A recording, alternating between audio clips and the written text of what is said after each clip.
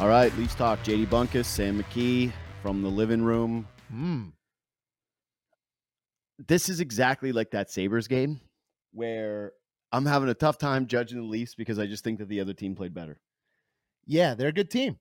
That's a good team. That team, in fact, may have won Lord Stanley's mug last year. So I would say that they're pretty good. They're battle-tested. They got a lot of great players, really good defensively. Georgiev made some big saves, including one robbing my boy Jake McCabe there at the end of the game.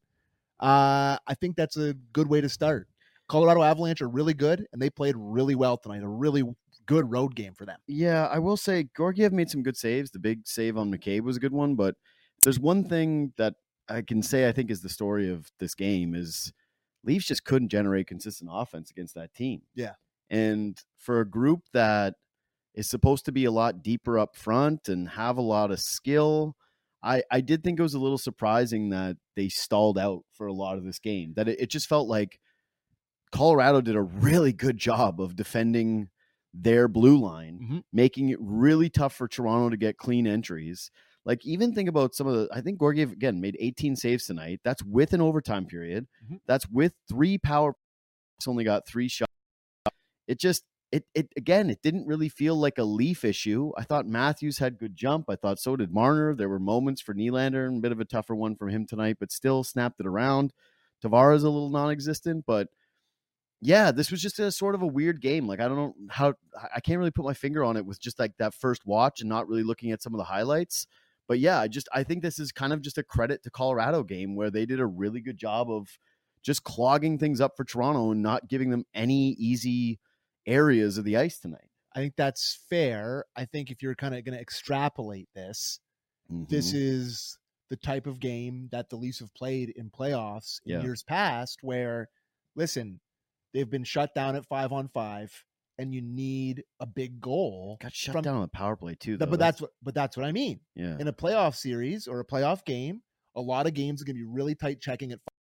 There's obviously exceptions to the rule. Sometimes they open up. It's a hockey game. But generally, when you get later in these series, the teams get to know each other better, and you start, having that familiarity with each other. The pre-scouts there, each other's moves. And at 5-on-5, a lot of time it bogs down. That's why, game 6s are 3-2, 2-1. Game 7s are 2-1, 1-0. And it comes down to special teams. Yeah. And it comes down to being able to have a big moment in a game where you can look towards your power play and get a clutch goal from your power play. And the Leafs power play right now is 3rd in the league, which is hard to believe when I watch them play every night. But what's everybody else's power plays doing? I don't know. They must, every team's power play must be the hardest thing to watch in the world. But you know what I mean? Like, this is an exact sort of, example where they went cold against a good team in a big spot, and you only get 1 goal. You have 3 for 3 shots, like you said. I'm not trying to doomcast here, but I'm just saying, like, this is a perfect example of a type of game the Leafs have lost in the playoffs. Well, it really is. If we're gonna do the whole measuring stick game. And some people don't believe in that. It is. How can you not? Of course. I think that, do we make a bigger deal of it sometimes as media and fans? 100%. Yes. Are there games where we go, this is a measuring stick game, and then one team doesn't show up and they just go, we're not into it tonight? Yeah. Yes. But tonight it was pretty clear that both teams were bearing down and trying to play a really tough game. I think that Colorado, probably after the first time they lost to Toronto, was pretty embarrassing. We've kicked the crap out of them on New Year's. Yeah, exactly. Yeah. That they probably came into this one with a little bit more, hey, let's see who we are against these guys. This is a good measuring stick game for us. I mentioned today on my show, Colorado's been much better lately, but if you look at their last 7 games, I want to say they beat the Sharks, 2 other crappy teams. I can't remember who they are. They beat the Habs last game. Habs last night. Scored 8 on them. Exactly. A bunch of bad teams, and then they've lost to like the Kraken, the Stars, Vegas. They've had 4 losses against good teams. So I'm guessing that they came in tonight, a little bit of point of pride. Toronto, probably the same thing. You just got outworked by the Sabres. Your coach gave it to you in the media. They wanted to play tight hockey games. So let's just go with, to me, the negatives is that, another team targeted Toronto Stars and was able to slow them down. And then Toronto couldn't really generate much in their bottom 6. And I really did think, man, I wish we could have seen Ryan O'Reilly play tonight and what he would have looked like in this game. Completely fair. This is one where you would want to see a little bit more depth scoring from the team because, man, I thought Noel Acciari was actually solid tonight doing Noel Acciari things. Yeah, he just had a Noel Acciari game. David Camp took a bad penalty, but again, defensive guy. I don't have one Sam Lafferty memory from this game, and I'm a big Sam Lafferty guy. I like other than I was he got a shocked that minute I was and shocked that he 3-on-3. was on 3-on-3, and then he like whacked it back into his own zone. But he's fast, so Yeah. you can kind of get that. But this just it definitely had a little bit of the same old Leafs vibes from the standpoint of, okay, so you're not getting goals from your top guys. Who else is showing up, or who's going to elevate in this game? And I would say that's the negative one for me. I do have some positives though. Oh yeah, and I think that's why they got Ryan O'Reilly. Yeah, is to sort of lift up the bottom six. Where I know they're playing him in the top six when he first started here, but when game one starts against Tampa Bay, I think we can both agree that he's probably going to be playing in the bottom six. Oh, he's third line center, playing. And then you move him up here and there, and Keefe's going to overthink like he always does with the lines. But I think there are some positives in this game, big ones, and I would say that my number one positive, I think you probably agree, I don't know if or not, but Austin Matthews is really starting to look like Austin Matthews. Oh, I don't agree, but like he had at least, he was noticeable the whole game, and not just for scoring. Obviously, he didn't get any. Did he even have a point? Do you have a point on their goal? No, because it was a Riley. Riley shot it from Mitch Marner, who got the equipment manager where they go. That's one of hockey's favorite things for a praising broadcast. The equipment is manager? If the equipment manager hands a stick to somebody and they score. Oh yeah, it is Bobby Hastings, right? Yeah. Who has his hands on all the sticks at all times? Yeah, ready to rock and roll. If the equipment manager hands a stick to a player, is Calle Yarncroc got the secondary assist. Full blown point. But that is just something everybody loves to see. So I thought, Matthews, you got to stay ready. Hey, that's our equipment manager. He's locked into the game. Bobby Hastings, I actually want the highlight one day of the equipment manager trying to get the stick and then having like a Tim Robinson sketch where he's like dropping it. He can't get it. I don't know what any of this does. He actually sticks the the eye with it. Just season 3 is coming out May. Maybe that's what's going to happen. Maybe that's it. Maybe this is an idea for Timmy Robb. I just agree that, I hope you agree that Matthews at least now is skating and like chugging and using his physicality and lifting sticks again and getting in on the offensive zone a little bit. Like, it feels, and there's a piece written today by Jonas Siegel about how he's starting to feel like himself again and want this to be building in the right direction so that when game one starts, he's back to Austin Matthews. Yeah. Right? Like, there is a world to me where it's hard to say this without saying that he wasn't trying, but like where he's flipping a switch here, where there's been some monotony in this season with, the determined playoff series. You're not moving up. You could be moving down here. You could be having them go ahead of you when playing, and they're close. But I think there is a world where he's flipping it on here, getting his game ready for the playoffs. And I don't want to make it seem like I'm saying he wasn't trying before, but like what I'm saying now is that he's really gearing up. I know that people cry about the whole, you don't think they're trying? First of all, you can ask any hockey player off the record, hey, you bring 100% every single game? No. That's I just don't got it tonight. Yeah. Especially star players of that ilk. Like, of course, the checking line guys, that's part of their skill. That they can bring you with more consistency. That's not to gush about our boy Zach Hyman. That is what made him special. And that's why Babcock loved him, is that every night he showed up with the same thing, right? I've seen a noticeable change from Matthews the last couple of games. 100%. It's just hard for me to. He did have 5 shots tonight. I think that led the team. He played well. You're right. There was a couple of moments where you thought, boy, he looks big, which is very, very nice for him when he's shielding the puck with his body and he's getting in hard on pucks. He was dangerous in a couple of spots. I just think when your power play goes 0 for 3 and you have 1 shot and he's your star player, I'd like to see a little bit more there. So for sure, that's fair. He was good. He was fine. I think that is a big story for me. There's actually 2 stories that are more important to me when it comes to playoff stuff. Okay. One is that there's been a lot of talk about the goalies lately. And I had Kevin Woodley on my podcast this week, and he was talking about the analytical breakdown. And basically the case that he made was, hey, listen, Toronto doesn't have a problem here, but if you're looking at the guy who makes the bigger saves, the more just game changer on loose plays and broken plays, 100%. it's Ilya Samsonov. And tonight he did that. Yep. And like there were a couple of moments where it just like Colorado's speed, man, is just so breathtaking. Yeah, there was you're watching poor Mark Giordano out there on that one play where Cale Makar broke down the entire ice and he's just the last. I'm just gonna. He was like, "Don't do it." I'm gonna fall. Yeah, It worked. down. It did work. It did work. I'm gonna fall and it worked. But just it was that tonight, like little broken plays where Samsonov is just getting a peek or just a tiny little kick save. Just he was calm in the net tonight, and I thought that was really important for me. Is he wasn't too busy. This was a big game against a big team, and Colorado ends up with I think like 28 shots. Yeah.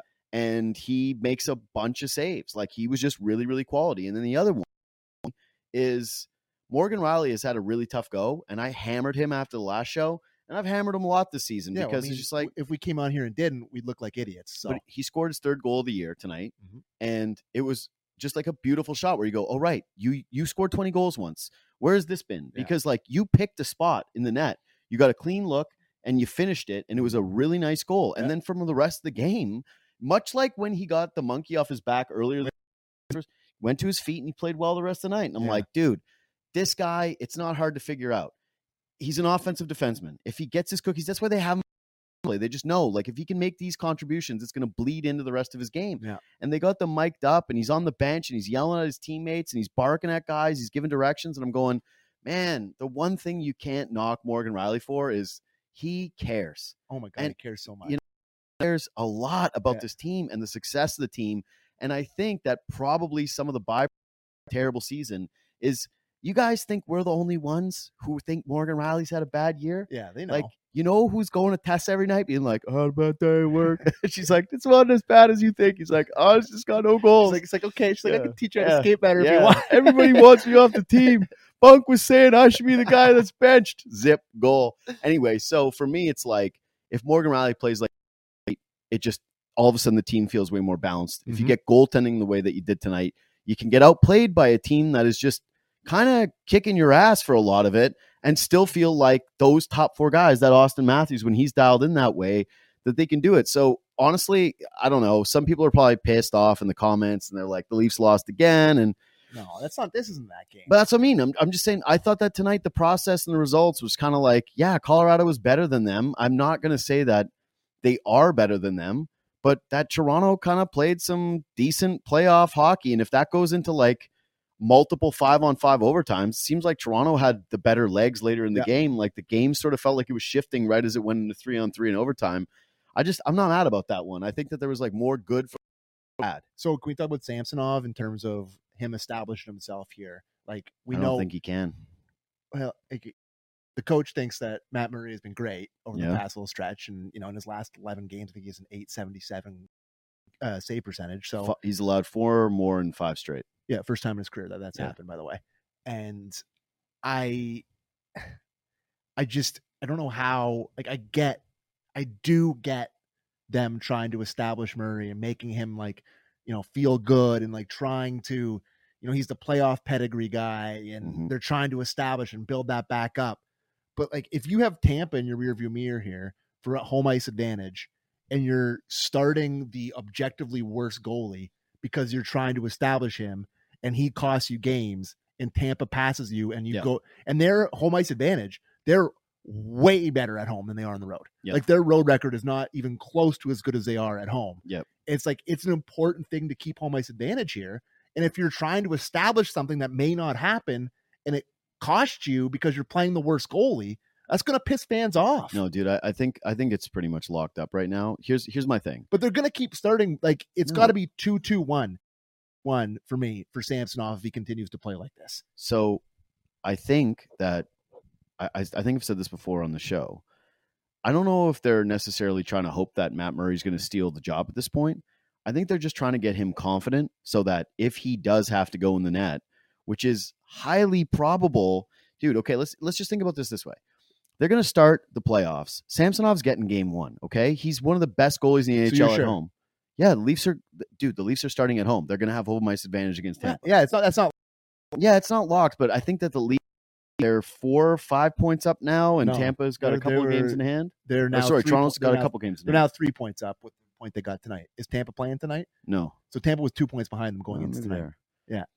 Okay, whatever. I'll look at that later. I thought today. But Tampa's also played 2 more games. Okay, that's true. Okay, so either way, it does feel fine. I won't say it's locked up because I don't want to live close to locked up. I don't want to live with the curse of this for the rest of my life. But if Toronto establishes home ice advantage, that means that down the stretch they won more games, which I think that they're going to. That Tampa's not going to jump over them. Samsonov's played fine, and so has Matt Murray. So has the team done well. But yeah, Samsonov has been one of the best goalies at home all year. He wins at home all year. So what are you going to do? You know, a lot of this is even psychological. Yeah. You're saying to this team, hey, this guy won all year long at home. We feel like we can get 2 with this guy in net. He gets the 2, he's still the guy. He gets the split, all of a sudden you're going to be talking. That's what's going to happen. And to me, he's going to get the net when it comes to Tampa Bay. It'd be really hard to envision a scenario where he doesn't get hurt or he just plays extremely poorly down the stretch here where he's just unplayably bad for the last 15 games. Which would be hard to picture happening. Exactly. But if the Leafs go on an extended run, which we lose sight of sometimes because we're so focused on the Tampa thing and so focused on the first round stuff, there's no way Toronto's riding one goaltender to a Stanley Cup final. Yeah. That's just not happening with this team. They're going to split it up. They're going to go with different matchups. They're going to go with different looks. They're going to have a tandem. So I think that, it's important for them to kind of keep both guys so that they have them both ready and they don't try to establish to somebody like Matt Murray, who's been more of a moody dude. Yeah. And Ilya Samsonov, who's someone who's dealt with confidence issues at times. I think that's actually a delicate balance for the team. So, does this add to Samsonov's already, I think, well-established lead over Matt Murray for starting game 1? Yeah. Sure. But I think that's already kind of established at this point just about anyways. Yeah. And that all we're really seeing here is them try to figure out, hey, both of you guys be feeling good going to the playoffs in case you're called upon. It's 100% fair. Yeah. And I really well laid out by you, but I am concerned about it costing them home ice if they start Murray too many times and he just can't get it back. That's fair too. Fair too. I thought it was further apart. No, it's really not. It's they're breathing down their neck. They just beat New Jersey last night handily. Which I watch. I'm watching them every night. I'm just annoying because they were just crap. I'm an amateur scout now with the Lightning. I just watch all their games. I just grind over the tape. They're still really good. Yeah. So I'm here to tell you my scouting trip has returned. That they're still. Yeah. Okay. So as of right now, you're right. Toronto's only up 2 points. Well, 3 now because they got a point tonight. 3 tonight, but only with a game in hand after tonight. Then. Yeah. It's way closer than I thought. So you got to be careful here. Starting a guy who has been bad. Fair. You just got to be careful. Fair. That's all I'm saying. But I want him to be feeling good, but there's also a world where he's just not good. You know? Yeah, that's one though where adds to some of these frustrations of letting some of these games slip. Of course, man. I'm retroactively more pissed about them blowing 2-0. Yeah, that's what post game he's you're up 2-0 with 10 minutes left in the second period and you lose. It's you can't do that. All right, let's check the notes to see if there was anything else. The so all this line juggling and the stuff that's been happening, I thought that hurt. Maybe it didn't because too many men penalties happen to teams all the time. Yeah. But when it happens, running out different forward groups all the time and 7 defensemen and it goes spot in the game, it's annoying. It stings a little different. I agree. Yeah. And listen, how hard is it for Keefe? Yeah. It's you're just creating so much work for yourself. It's this and that and this and this guy with this guy. It's there's a part of me that you know how much we love to make fun of him for tinkering and overthinking. Yep. I think he just loves this. I think he's a little bit of this. He's like a freestyle chef. He's think so. A little sprinkle this, sprinkle of that, a little bit of cumin, a little bit of paprika. He's just flying all this stuff in there. How about you just call up Bobby McMahon and play 4 lines and 6 forwards? Well, is Bobby McMahon healthy yet, he is. He scored 2 more goals in a row. Yeah, I think just call him up and play him on the 4th line, man, and just have 12 forwards and 6 defensemen and just roll with it. Pick some guys, hurt some feelings. Yeah. We get it, man. You're Mr. Tricky. It's just, there's just too much going on. I get that you're trying to figure stuff out heading into the playoffs, and you'll want to see what works with what. At the same time, you want to have some stuff established by the time playoffs get here. But that guy's not playing. Who? Bobby McMahon. He's not getting in a playoff lineup. I know, but I'm just saying, you want to. They're obviously sticking with Matthews and Marner together, and they've liked Kampf, Achari, Aston Reese, and they've stuck with that together. But they're putting Kerfoot and Lafferty together. Yeah, but Kampf might end up getting flipped out with like there's just too many moving pieces. But you got to establish some sort of continuity. I think these to guys me, are that's looking more over, bunting. but they're looking over their shoulder, being like, "Who am I playing with? Who am I playing with?" Like at some point, it's got to get a little bit frustrating. Yeah, maybe. I just think like at this point right now, it's hard for me to say put Bobby McMahon in the lineup or put Pontus Holmberg or put Alex Steves back up here or Wayne Simmons was the practice guy. Well, yeah, today, but like Bobby McMahon is like on merit better than all those other options that you just mentioned there. Like he's been on I don't fire. know if he's better than Pontus, but yeah, I know he scored a hat trick the other night and then he was hurt. But I just think that for them, they're looking at this and saying, if we have to break out Bobby McMahon for the playoffs, like we'd rather just be trying to let Gustafsson feel it. We have something in him so he feels invested in the team rather than try to put the kid on the ice that we'd be playing. Like how many minutes in a game is Bobby McMahon getting if he gets into a playoff game? 5 minutes? I was going to say 7 tops. Yeah, like he's getting 5 minutes against Tampa Bay. Like that's the max he's getting. Yeah. They're just in a tough spot with the injuries and waiting on Nyes. Where they're saying, we're keeping this spot open. This is for you. There's no point in these other guys because you're going to be the guy that's on the bubble when it comes to who's next up. So with Nyes, we got to cheer against Minnesota. They're starting their. So you're on that train. Of course. Okay. Are you cheering for him? The competing theory that I have is that if he comes off winning a national championship, he's feeling good, he's confident, their conference championship, like they're basically their March leave that in the chat. You want to see Matthew Nyes win, or you want to see him here earlier? Their March Madness starts the 25th. Yeah. So, dude, Frozen 4 going up against March Madness is maybe the greatest beatdown in history. Why did they even do that? I guess it's time to have the calendar work. But it's just so funny because in my brain, whenever the Frozen 4 is rolling around and there's actually teams of note, I always go, watch the Frozen 4. That seems like something because the biggest sporting event in the world is happening. Exactly. Tomorrow, by the way. I know. I can't wait. It's just like so. No, it starts Friday. It doesn't start tomorrow. No, it's the playing games. Thursday? Yeah, but I think it starts Friday. Okay. Yeah. Anyways, there's a chance that if they lose out next weekend, you can get them into the lineup a little bit, and like if they make it to the Frozen 4, they win the Frozen 4. Yeah, it's 3 games max. Yep.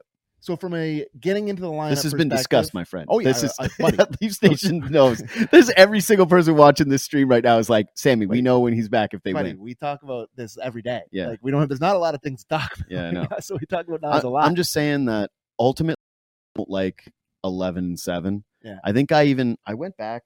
It's for my podcast tomorrow, but I'll step on it. Oh, a little step on. Well, no, I put together because I have Versteeg tomorrow. I was going to talk to him about 11-7. Yeah. Every single guest on Real Kipper and Born, we're like, what do you think of 11? Okay, but here's the thing. Keith's always talking about Tampa Bay. I looked it up. They did it. Tampa Bay did it. They played 4 games when they won 2 Stanley Cups combined. Yeah. How many games did they run 11-7? I'm going to say tops 4. No, way more. More? Yeah, 4 out of 48. No, No, they did 11 times, but still. So that's not many. No, but still not very many. Yeah. I'm just saying the way you set it up, I thought it was going to be really little. No, yeah, sorry. I guess you threw the alley-oop over the back. Right there. I feel like people watch this now like that sucks. Save it for the podcast. You just ruined that stat. Yeah, save it for your own show. Anyway, that's ruined. That's all ruined. Sorry, anyway, my only thing is like I don't like 11-7. I don't think that's what they're going to do come playoff time. But as of right now, if they were doing this and they were getting too tricky and they were scratching Sam Lafferty to try to do this, I'd be annoyed. Yeah. But with Ryan O'Reilly out, I actually think the bigger conversation is going to be if Nyes doesn't pan out or they can't get one of these guys healthy or somebody else gets hurt, everybody was sort of expecting that Dubas was going to add one more forward. Like Bobby. Yeah. Bobby McMahon. And it's going to be one of two things. Why didn't you just go out and add one more veteran, or why did you flip Engvall out? Yeah. And listen, I'm never going to be, why did you flip Engvall out? I'm never turning on that. I'm just saying that he'll be susceptible to that criticism of being like, why did you not have one more NHL forward at your disposal? Because you were kind of thin there. So that's it. Yeah. Anyway. I got some. What else you got? Makar.